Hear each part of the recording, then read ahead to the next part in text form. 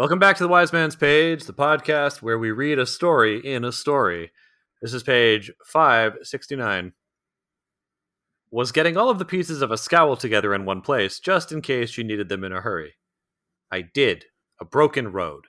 That's how my mother told the story 100 times when I was little. For a minute, it looked like Dayton was going to ask another question, but instead, he showed a rare foresight and simply nodded. Hespe reluctantly put the pieces of her scowl away. Then she looked down at her hands, frowning.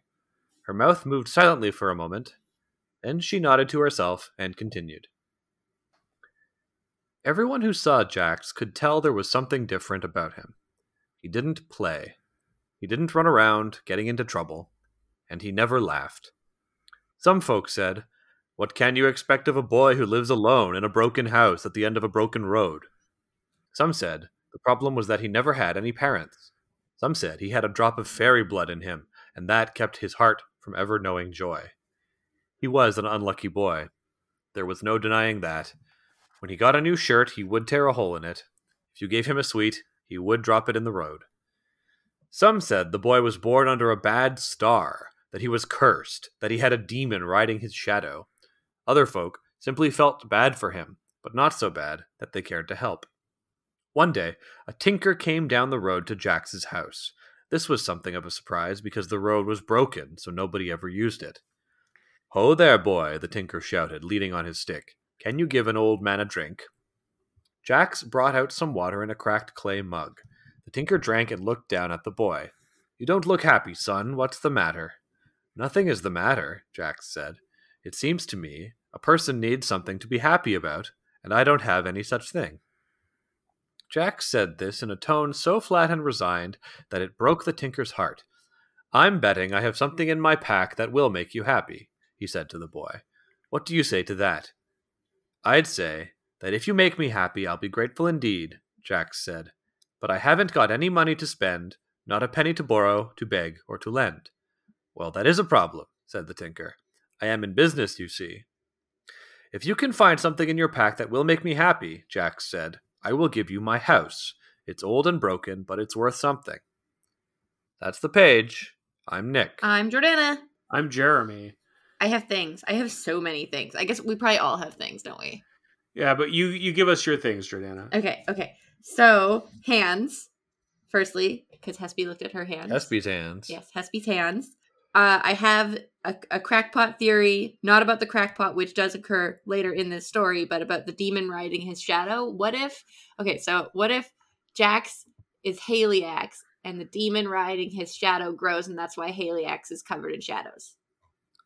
Well, there's something to that because when Felurian mentions the story, she pronounces his name Eax, I-A-X. Which sounds like Haliax. Exciting. It's true. Also, yes, there's a cracked clay mug a little further down. And we are people of cracked pots, and I just think that it's important that we one crackpot recognizes another,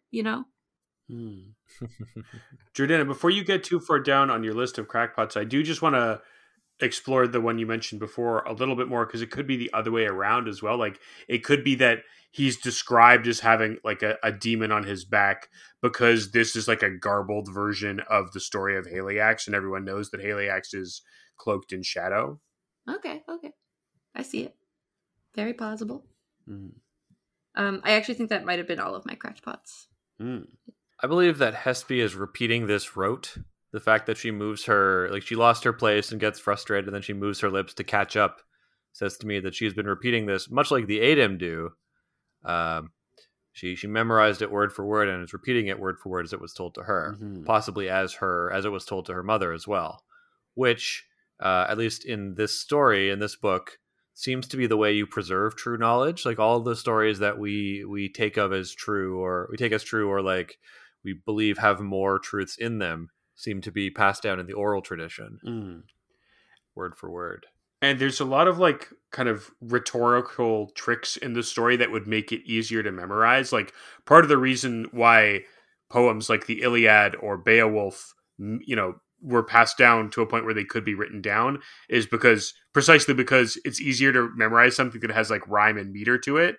And the people who were telling those stories before they wrote them down were like oral poets, like bards and skalds and what have you. So I wonder if part of the reason that Hespe is, if Hespe is able to remember this story word for word and she's telling it exactly the way her mother told it to her, which I think is a really plausible idea, then I think part of the reason she can remember it is because it has rhetorical tricks like that kind of repetition of a theme or an idea. Like when he got a new X, he would do Y. When he got X, he would do Y. Like that comes up more than once.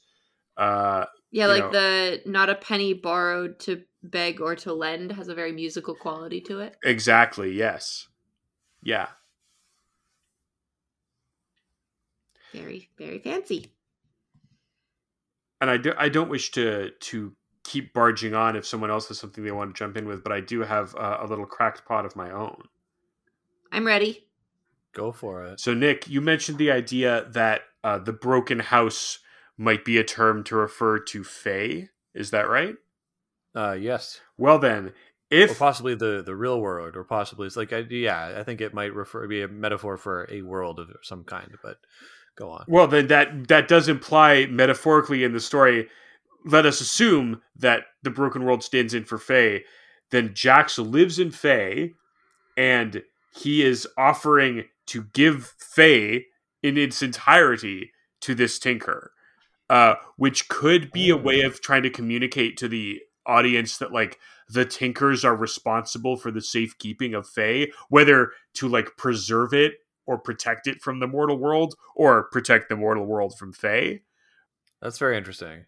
Perhaps that's how the tinkers got their magical quality. Mm-hmm. Like maybe this guy's just like a dude who sells stuff, but then after getting the house, he would like pass on the magical quality of tinkers. It could be. I suspect that this story is a parable for the creation war. And I think when we have Felurian on screen, we can return to it because Felurian seems to have known Jax, and she knows that he stole the moon. She speaks derisively, Jax this and this, even before he stole the moon, Faye was like this, yada, yada, yada. So there's elements of it that are absolutely true, the theft of the moon being one. And I certainly think we should read this as allegory for some kind of historical event, but I don't think we have enough information, certainly not on this page, to make calls about it. It does seem to me that like already in this story, tinkers have that quality of like knowing what you need. But I guess we'll see how that unfolds. Yeah, and tinkers are already understood at the time of this story's inception. There's no need to explain what a tinker is. Any of the listeners should already understand it. Although so tinkers are older than this story, presumably, or this version of the story. Yeah, I was just gonna say, like any oral story, people are gonna add on and embellish things as the story gets passed down.